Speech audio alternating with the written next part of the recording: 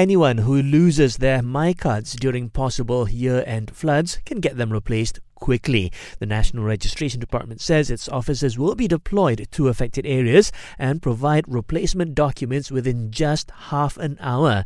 The NRD chief says Speedy MyKad replacements will help ease the process of receiving flood assistance. It'll also ensure that flood victims can vote in GE15. Speaking of the election, DAP has named young Shafura Othman as its GE15 candidate for the Bentong parliamentary seat in Pahang. The former Qatari assemblyman is expected to go up against ex-MCA President Tan Sri Liao Tiong Lai. Meanwhile, PKR announced several of its GE15 candidates, including Nik Omar Nik Aziz, the son of former past spiritual leader Datuk Nik Aziz Nikmat.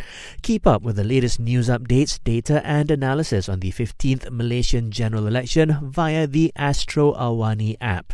Download it today. In other news, the caretaker PM has reminded students not to sell the digital devices they received for free under the Peranti Siswa Keluarga Malaysia scheme. Datuk Sri Ismail Sabri Yaakob says those found doing so may be blacklisted. He was responding to reports that a number of such devices were being sold online.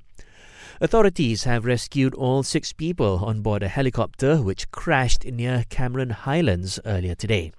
And RON 97 petrol will be unchanged at RM3.95 for the following week, while RON 95 and diesel will remain at RM2.05 and RM2.15 per litre, respectively. That was the news update. Keluarga Malaysia Siap Siaga, Bulan Kesiapsiagaan Nasional 2022.